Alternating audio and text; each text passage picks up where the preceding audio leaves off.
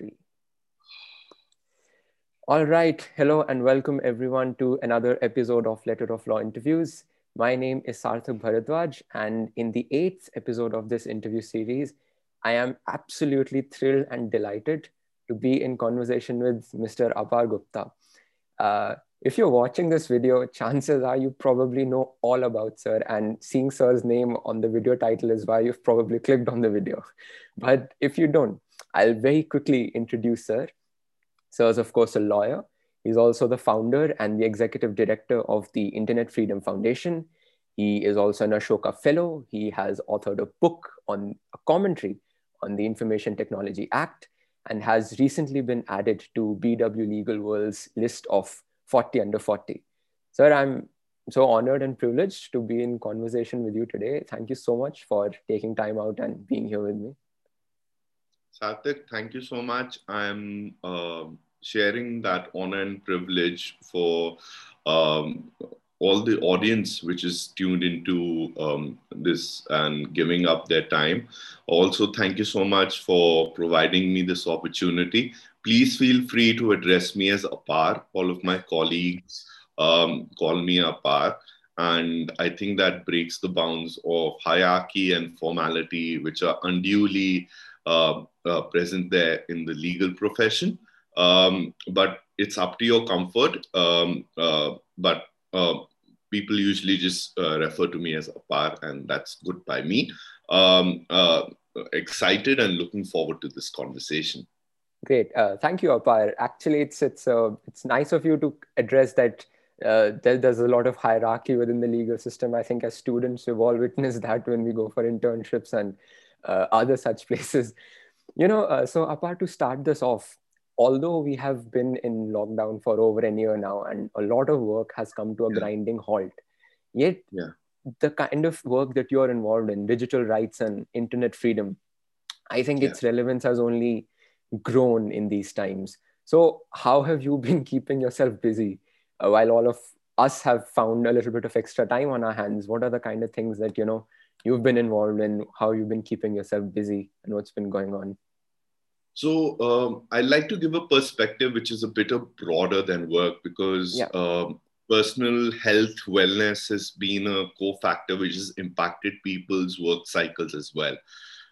Keeping that in mind, I think maintain a degree of discipline in terms of my sleep cycle, regular exercise, having a balanced diet has definitely helped. And also having a very positive collegial atmosphere with colleagues, some of them who are in their mid to early 20s, has been excellent. In some ways, I think it's work which has kept us going, which has helped us overcome the sense of captivity during this pandemic, in which our freedom to physically congregate, meet members of our family, or just attend classes, that spatial comfort which we get by seeing a person in person, which is nowhere near the experience of a Zoom call, irrespective of us trying out Zoom parties fairly early on during the lockdown. And now, if you mention a Zoom party, it would be a party of one. So it kept us going. Digitization has increased tremendously over this period of time, because remote learning, as well as internet access as a method to conduct business, work with colleagues, but also ensure that we can be in touch with our friends and family, has deepened our dependency on digital communication platforms and devices. Thankfully, it's not only now restricted to elite and privileged sects of Indian society. There's a greater amount of democratization happening with cheaper smartphones and availability of high-speed internet. However, there are complications which are accompanying that. It's still primarily based on a person's financial ability rather than a universalized access. Secondly, that universalized access, when is it still a distant dream? People who do have access at present negotiate it with varying forms of surveillance, breaches to their personal privacy through vast, pervasive collection of their personal data, which remains without regulation. Yeah. Blocking of websites, network neutrality violations, internet shutdowns, also social media toxicity, online abuse. There's a wide area in of engagement because as our lives become much more closely connected with the internet and digital communication technologies, the technologies and the governance frameworks for them still are in a process of evolution, and even first principles for them sometimes need to be set. That's actually very interesting about the government's interference with the internet rights, and how greater digitalization hasn't actually been equitable. So we will talk about all of that, but first I want to talk a little bit about you, and get to know you better and help our viewers to know you better as well. So Apa, why don't you start by telling us about how you first got interested in law, and how your law school journey was like. I know that's going a little too back, but I think that's the right place to start. This may be a little self-indulgent as well. So, but I've always been fairly transparent about my own journey, because when you gave my introduction, it was primarily about the successes that I had. I'd like to tell people also that the journey has been one of crippling failures, but not regrets, because they've given me a sense to reconsider, pause, and come back. Secondly, it's an outcome of tremendous amounts of social privilege, in which I come from a economic background which has tremendous comfort. I come from a business class family. Yeah. I've been well educated in English medium schools, and a lot of people are not having these same privileges. Even people who are in law school right now, elite law schools, they've overcome tremendous barriers. So Definitely. here's a shout out to them and what they are doing. And just to let you know that despite these privileges, it's incredibly tough and challenging, but my privilege makes it easy to negotiate it. And for a lot of people, it does not exist. So please do reach out. I don't have a tremendous amounts of time, but wherever I can help, I offer help. In terms of my own law school journey, I picked up the law because I had a stammer in school. So I firstly got into debate competitions as a method towards improving my own levels of self-confidence, as well as grasp over the English language. I used to practice in front of a mirror, debating on a topic which I had read through the op-ed pages of the Hindu, or articles from Frontline, or the Indian Express, again, the op-ed pages, and speaking on a subject which may sound fairly neurotic in front of a mirror, and practicing elocution, and and subsequent from that, getting into the debate team. I was always into athletics, swimming, etc. So a lot of those compliments came in, and I gravitated towards the law, factoring in that public elocution with the opportunity towards making a living is something as a core skill within the law, not recognizing it comes with so many other areas. So that's what got me started. I gave my law entrances. I was successful in certain gaining admission to certain law schools, which are now national law schools, well recognized in 2002. But at that point in time, again, this is a product of my family background. Being based in Delhi, we have a fairly large family here. And just seeing the level of comfort I would get, and also being a first generation professional, I decided to remain rooted in Delhi. So the law school, which was there at that point in time, and these were early days. Yeah. This was around 2000. In 2002, I took admission in Amity Law School. I missed out from National Law School by about 0.25 marks. I was ranked 65, and counseling went up to 63. And during the first few years of law school, I took it rather personally, but in the longer course of time, I don't think so that matters if you keep um, working at it.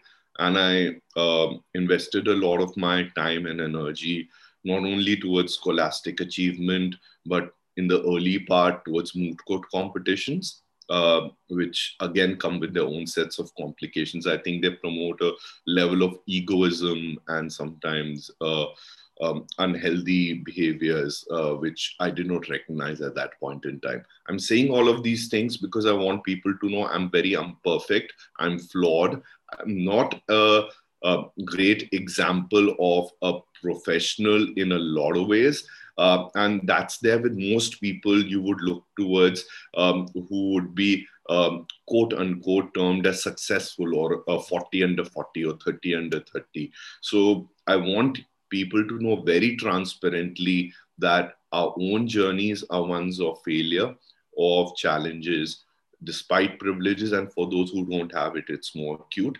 Secondly, that it comes with a degree of emotional growth and maturity, which takes place over a period of time. So you have to also be gentle with yourself. Definitely. I think because, sir, a lot of our viewers right now are students. I think they take a lot of comfort in knowing that even though you aren't in a top law school, as many of us, as most of us are not, you can still have it good. And I think Apar is a great example of that. If you just... Yeah, but you have to keep trying also. And I think we need to keep improving. So you have to be reflective. So prior to me even participating in one moot, I had to participate in 8 internal moot court selections because we didn't have a yearly calendar. We used to participate by moot. And that really helped me. My seniors, in fact, took a keen interest in developing me and my skills. And some of them I've had the opportunity of working as a litigator subsequently. So I had great working relationships in law school with people who were 3 to 4 years senior to me. The second is my own batchmates and colleagues were very supportive and appreciative towards me. And I think in retrospect, it's been others who've helped me reach this stage. But it's taken a lot of attempts, and it's taken constant skill building and keeping at it as a discipline. And again, not being narrow minded and selfish about it, but accepting fault towards, in fact, improving yourself. Right. So, sir, in the next stage, right after law school, you joined a top law firm. You worked for a while with Karanjwala and Co. And then you later moved on to Columbia. And then you came back to India. So what was that all like? How was the experience of working with Karanjwala? What made you go abroad and then finally come back? In the final year of law school, I authored a book on the Information Technology Act. I was very set on going for a master's because I went to Amity, right? And by the time I was graduating in 2007, it didn't have a brand, a value which was equivalent to the national law schools. And I thought over a period of time, that would impact my professional opportunities. And also, to be quite honest, I felt that I had missed out something in terms of scholastic instruction and professional development, which may be available with the resources and the kind of faculty which is there in national law schools. In retrospect, I think self-learning is can't be, there's no alternative towards that, even in a national law school, having subsequently lectured in some of them. Secondly, I was very set on the Rhodes Scholarship, which I didn't eventually get. I only passed towards the interview stages and in the India rounds, and then I subsequently didn't make it. But Mr. Karanjwala was incredibly kind. He called me in for an interview after I sent in my resume. I wanted to pursue litigation only at an appellate level. So the first few months in that firm were excellent. He in fact, My book was published when I graduated, so it was on the Information Technology Act. Mr. Wadhwa also was the publisher, who was Kishan Wadhwa. He was instrumental in promoting that book, and Mr. Karanjwala sent copies of that book to a lot of senior advocates in Delhi. He helped make those introductions. I was not that professionally bright at that time to take in and acknowledge the level of support, the mentorship which is being given to me. I think if a senior is taking interest in anyone or a law firm partner like that, a person needs to be very appreciative, especially in the younger years, and recognize that more. So, in retrospect, that's one great thing which happened with me. He placed me to work with teams which had excellent professionals within Karanjwala at that time, some of whom have remained in the firm, some of whom have worked out, who have opened their own practices. I worked across teams in the original side, which essentially means that fresh suits and filings in the Delhi High Court. I also got to spend a large amount of time with the clerks in the firm, from whom I learned how do you prepare a pleading for drafting, what are the specific processes, how do you study the lists in terms of forecasting which cases are about to come, which cases are not about to come. I messed up a lot of times. I was too arrogant and boisterous about my work product a lot of times, and I only was given more freedom, patience, and feedback in that firm. It was a very healthy atmosphere. So it's just been an excellent experience working with Karanjwala.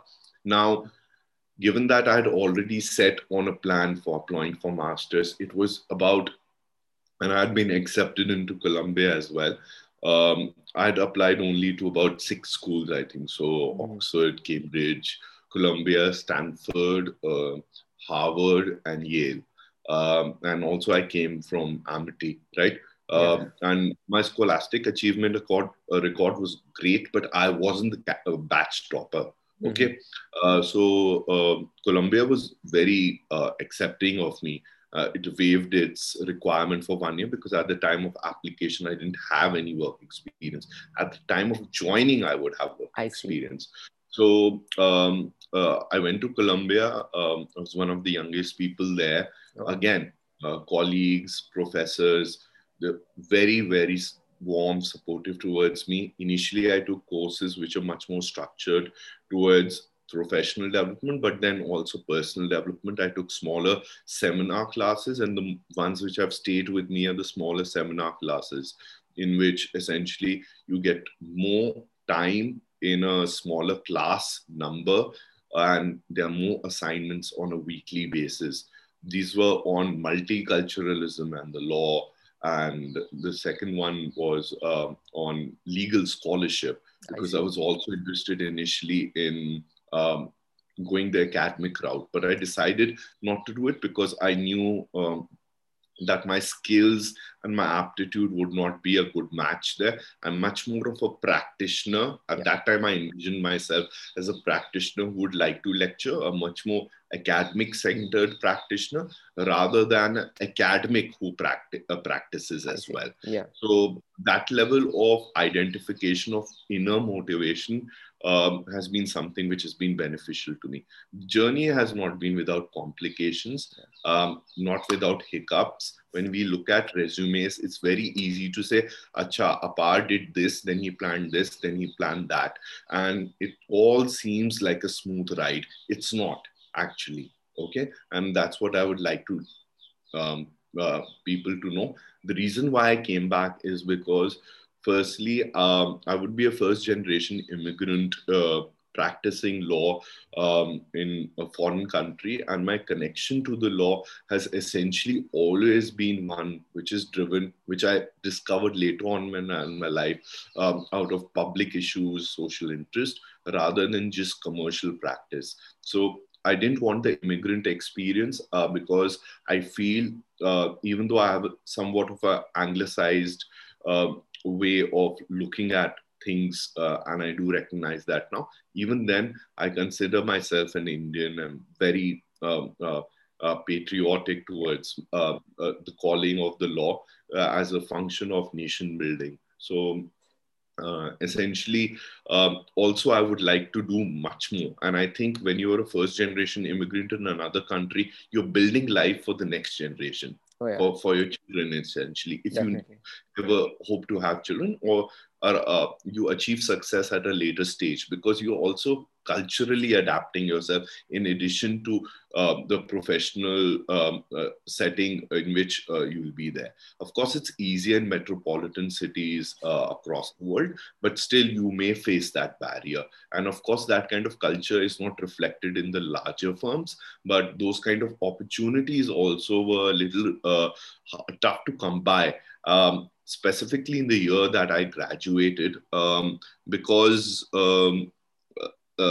in that year, there was the housing mortgage crisis, in which a core segment of the Yeah, jobs in the top firms were restricted, and there were massive layoffs happening because the yeah. financial sector is very closely tied with the legal services industry, especially in New York. That's more or less my journey out of law school into a firm, and then back. Just one thing: when I was in the firm, I was drafting a lot. I was briefing a lot of seniors. It was an excellent experience because Karanjawala had the top briefs from Yeah, the top clients and was briefing the top senior advocates. So I definitely. got a very, very good assortment of senior advocates, observing them, how do they conduct themselves inside court, in client conferences. And I had so many positive traits to pick up from them and learnings to pick up from them.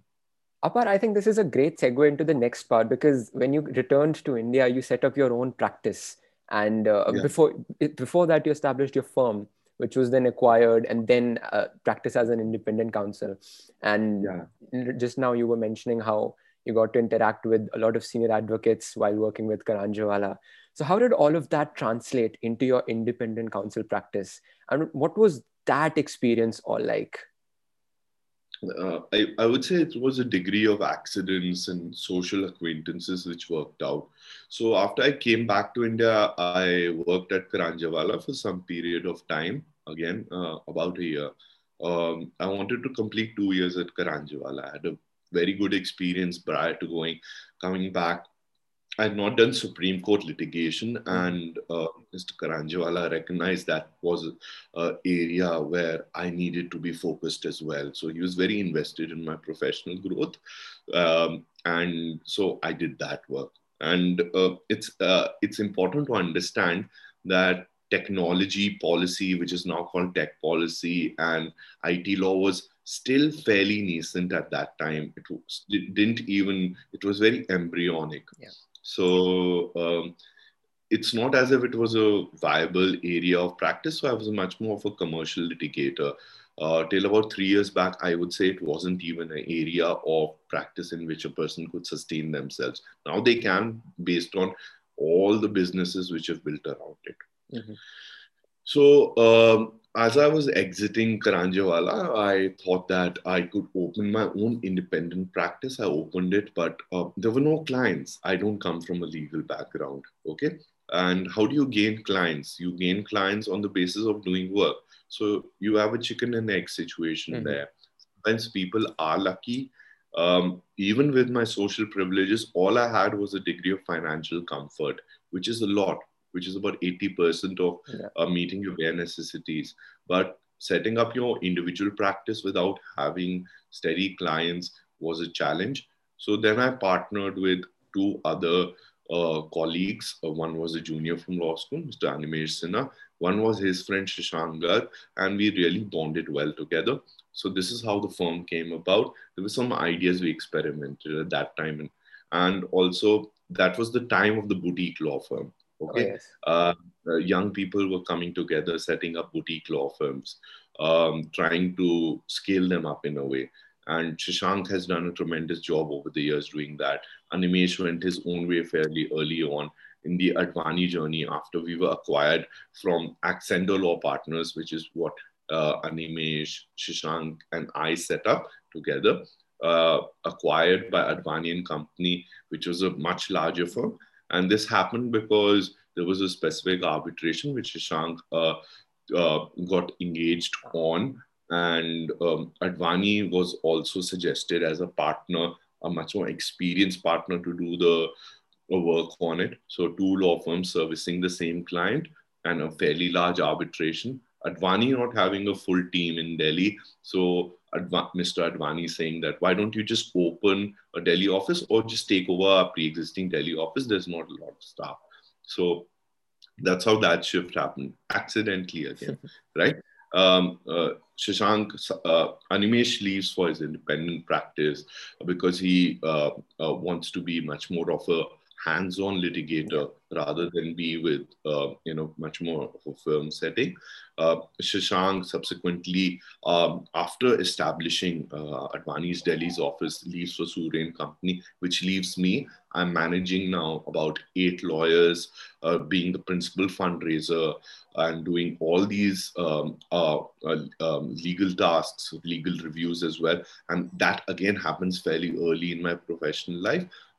It's not a top tier firm. It's not a low tier firm. It's a mid tier firm. Yeah. And in certain bands, it's fairly top tier in terms of commercial arbitrations. So a lot of work, a lot of management, a lot of fundraising in terms of the client servicing parts. I think that accelerates my learning almost by accident.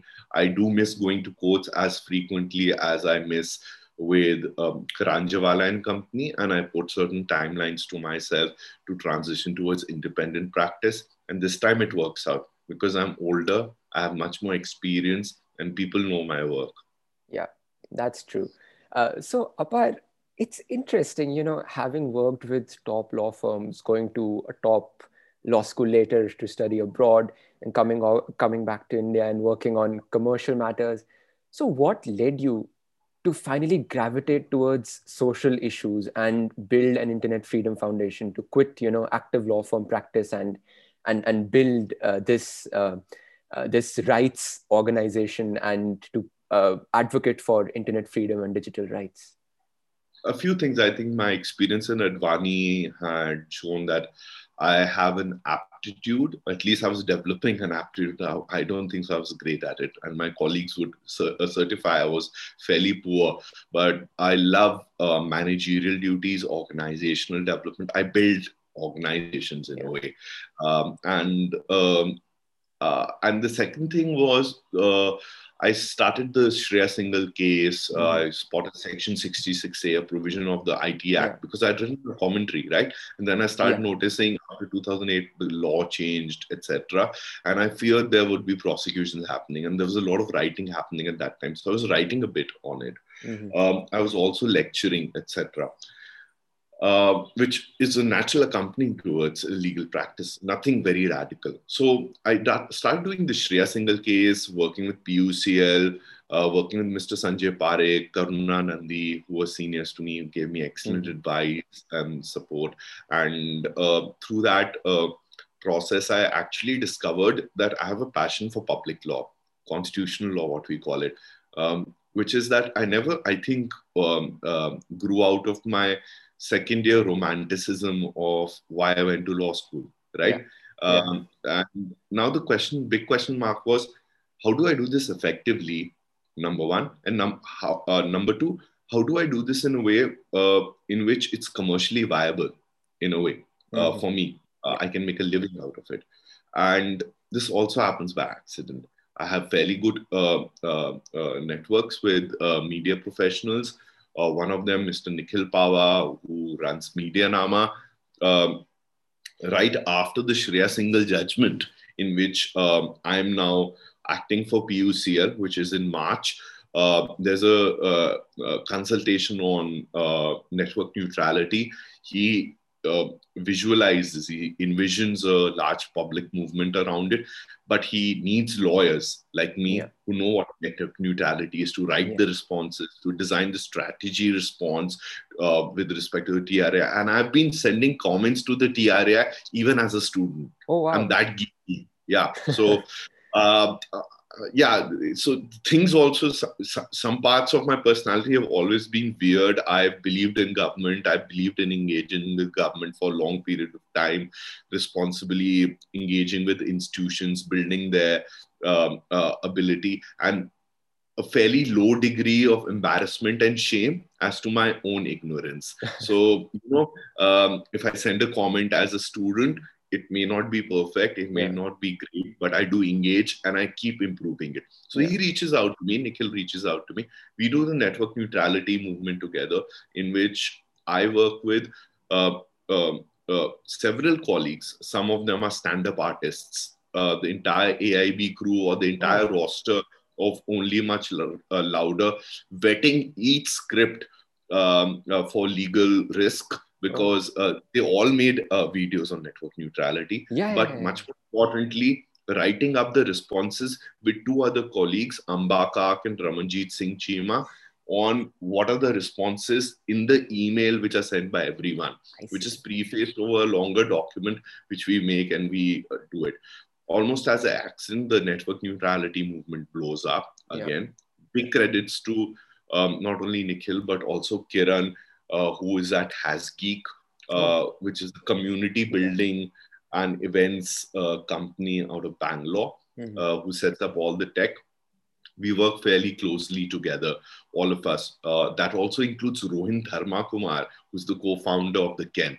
So there were all these incredible people I got to work with. We lacked diversity, sadly. We didn't have enough women with us.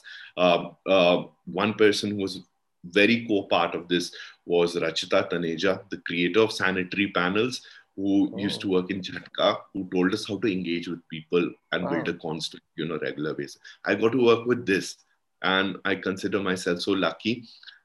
So after the network neutrality movement was seeping off, I was still practicing. I was still doing my work. My individual practice was picking up very, very well. And in fact, the last year, which I quit individual practice, I conducted at least, I think so, about 75 to 80 briefs for about 30 clients. Large clients had started coming in, and my practice was commercially roaring. I had 3 juniors, I had 2 clerks, and my clientele was also gravitating towards much more larger Fortune 500 companies. Now, a lot of them Silicon Valley companies, but I didn't want to do that because I'd done Shreya Singhal and I'd done network neutrality. And what that taught me was, if I want social change based on the constitutional vision, I need to go beyond even strategic litigation. Because if I'm doing strategic litigation, then I'm limiting my area of action and centering it only towards one arm of government of the state, which is the judiciary. I ideally need to also get into legislative support and analysis, look at houses of legislature and parliament, engage with government authorities, which are the executive bodies, regulators, but there is no substitute for public movement and understanding literacy around digital rights, which is a greenfield issue. India does not have anything similar to the Electronic Frontier Foundation, to digital rights wings, such as the California chapter of the American Civil Liberties Union, Liberty International, Open Rights Group in the United Kingdom, or the European Digital Rights Initiative. We had research bodies such as Center for Internet Society, Center for Communication Governance. And if you noticed over about 2 years back, they were very academically centered. They were not that heavily invested in public communication, constituency building, etc. So that's how I entered IFF, with a vision of advancing constitutional values, bridging the gap between public policy and the public, and essentially using the wider set of tools beyond court litigation, which are available towards advancing these goals. Setting up public movements and campaigns, building constituencies of literacy, then taking all that power of the informed crowd and those values towards institutional goals, which can be done systematically through evidence and policy and research, which is already being done by CIS, by CCG, by Internet Democracy, by APTI Institute, by Tandem Research, by all of these institutions which are starting. And here the vision really crystallized of being Indian funded, membership based, which complements our values. A large part of this came from now the trustees of IFF, who were the founders of the network neutrality movement. People like Ramanjeet Singh Chima, Rachita Taneja, Arvind, who is a techie, who's had a startup which was funded, then managed teams in a large company, again is doing a startup, who comes from IIT and IIM. Karthik, who coded the platform. Unfortunately, there's also always over a period of time a certain level of mismatch of vision. So Kiran, who's the co-founder, who remains broadly supportive of IFF, or at that point in time signified he wouldn't be able to give time. His vision was different towards setting of communities. He exited, and also Nikhil Pava exited in a very public manner. I'm grateful to both of them also, because when they exited, they indicated certain faults which have actually inputted into our thinking. And I mean, R is the collective leadership of IFF, and helped us actually look at areas in a different manner, be more community centric, both with respect to our work, but also with respect to our funding. So this is what we do now. We have a complete strategic litigation vertical. We are rapid response. We engage with the public, and we're slowly building a cadre of supporters, strengthen staff, our finances through a transparent and public-based model. Fantastic. Apar, we can continue talking, and I'm really enjoying being in conversation with you, but we do have to stop at some point. It's up to you. Up to you whenever you want to stop. No, definitely. Certainly. So I was just saying that now I'll come to the final bits of the questions that I have. So Apar, this lockdown has really revealed that we are actively moving towards more and more digitalization, and the same goes for law. We have already seen that matters are being heard in courts in the online mode. E-filing has begun. Gujarat High Court is even live streaming its proceedings, and so on.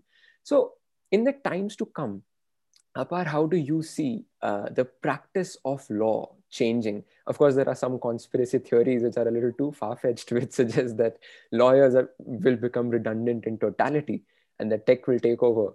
But how do you see the practice of law keeping up with tech and changing?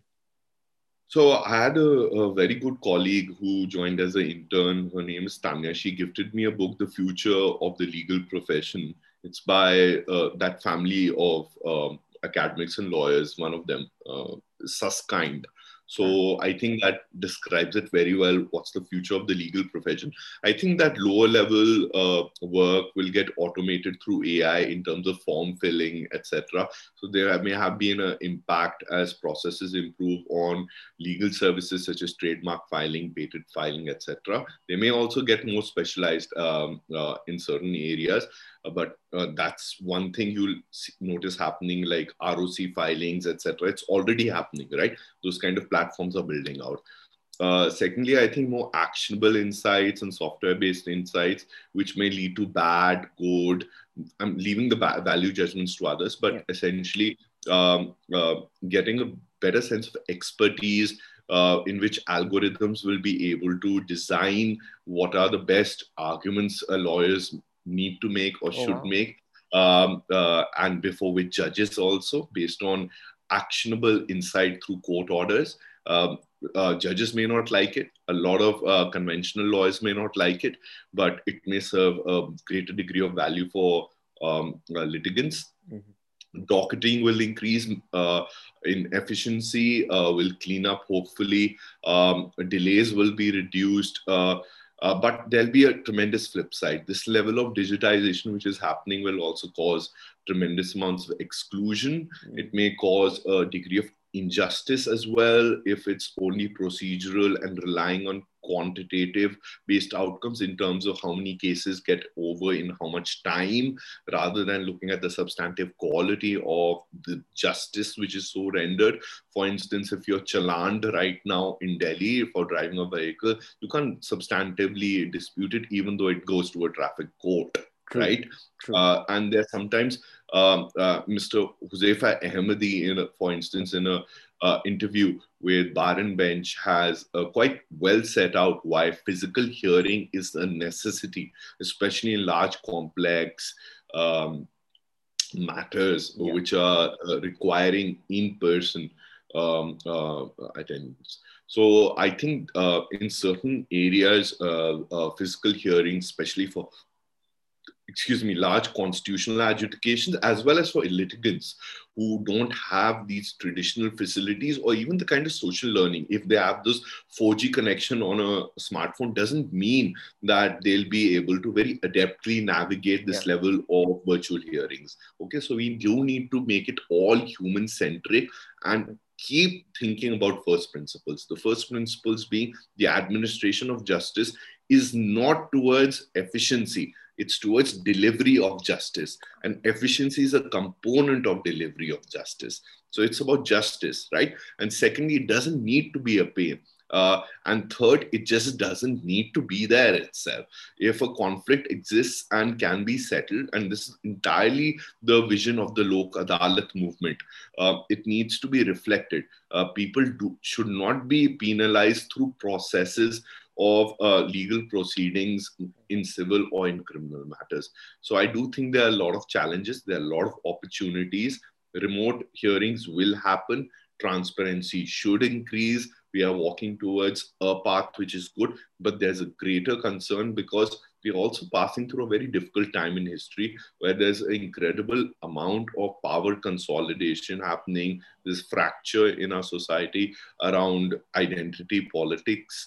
There's growing communalization, and quite often there's an erosion of trust in the higher judiciary, especially around constitutional adjudications, because they quite often answer political questions, which would put the political executive in inconvenient positions, and the political executive exercising a great degree of control over the judiciary through informal and formal means, because it's fairly powerful and centered at this present moment. Right. And so Apar, and this is the question, I usually ask towards the end to all my guests. Are there any books, movies, or anything like that that you'd, like to recommend to everyone, that everyone should read these or watch these movies, or anything artsy that you would like to recommend to our viewers? Yeah, I'll just make... So I watch a lot of movies. The Marathi movie Court is excellent, even though it doesn't describe the legal proceedings in a very accurate manner, but it does show that lawyers are human. Lawyers go through incredible amount of stress. They do solitary jobs. And it also shows how the legal operation quite often targets people such as the Kabir Kala Manch. The other movie I would recommend, which was very influential for me because I come from a generation which is, I think so, I can say I'm a early millennial in that sense, and people who maybe they are called Gen Z. Yeah. So it's called And Justice for All. It picks up on the Metallica song. It's a movie in which Al Pacino is there, and he's forced into a Faustian bargain. And I have a poster of it right here in my room, which reads that the man needs the best lawyer in town, but the problem is he is the best lawyer in town. And Al Pacino is in a jail on a contempt charge, and he's a lawyer. Okay. So it speaks to very troubling times. It's a movie on gender justice also. So please do watch it. It was influential to me in my childhood, also towards picking up the vocation of law.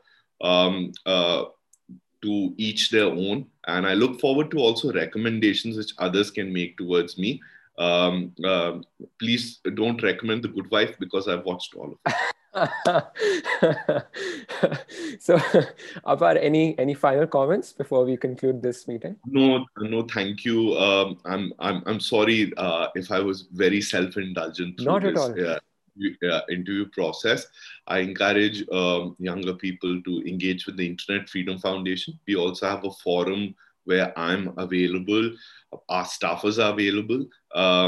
We encourage people to come to the forum than just social media, because we can have sustained conversations there.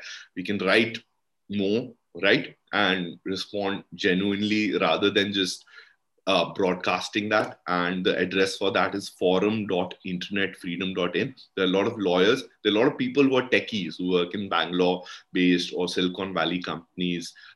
There are academics there. So I look forward to conversation there. Please do reach out to me and my colleagues. We learn from you as much as we hope to offer our learnings if they may be of any use to you. Great. I will attach a link to the forum in the description section, so be sure to check that out. Apar, thank you so much for joining me today on this Saturday morning. It was an excellent conversation, and I really enjoyed talking with you. Thank you so much for being in conversation today with me. You're welcome. Thank you so much. Thank you.